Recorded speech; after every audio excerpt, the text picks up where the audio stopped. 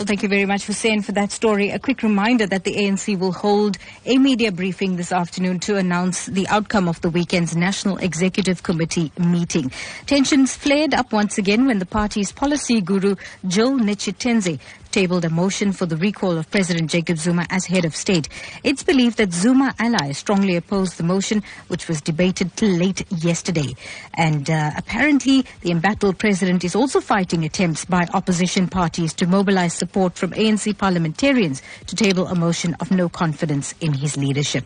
Well, the meeting follows growing calls for Zuma to step down after his controversial cabinet reshuffle in March, which resulted in 2 ratings agencies downgrading the country to junk status.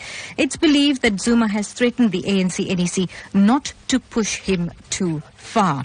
Well, we do have political analyst Professor Somadoda Fikeni online to tell us more about this ANC-NEC meeting and the results and the outcomes thereof. Good morning, Professor, and welcome to Newsbreak. Good morning to you and good morning to your listeners.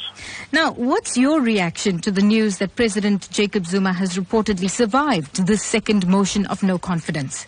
This is what we expected because NEC is a divided entity, and as such, whilst the president is there and is still the president of the ANC and government, he will use both powers and both levers of power to make sure that such motions do not work out because the NEC itself is divided.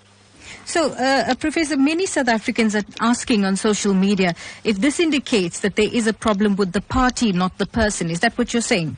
That's precisely the point. For some time, ANC has been a divided entity without being able to resolve any issues, but many often it would cover up and it would present a defense for their actions.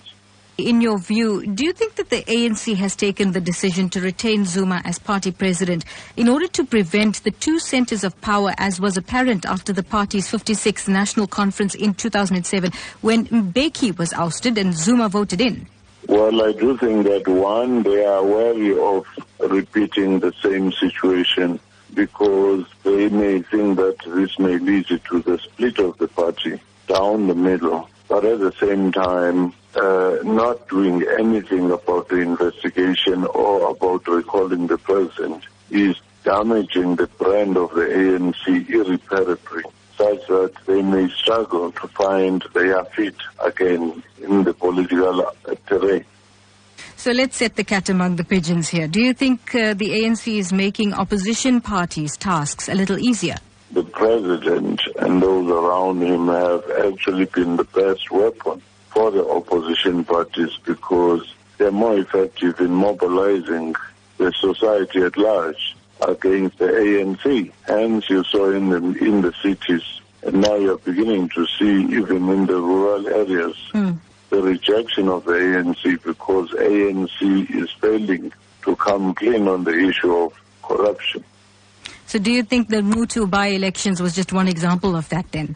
It was one example wherein ANC is now beginning to suffer in the rural areas as well. Therefore, the notion that the president has this uncritical voter base in the rural areas is beginning to be challenged. And also, the notion that ANC is working as a bloc in KZN is also being exposed as not being true. Professor Somadoda Fikeni, political analyst, thank you very much for joining us on Newsbreak this morning.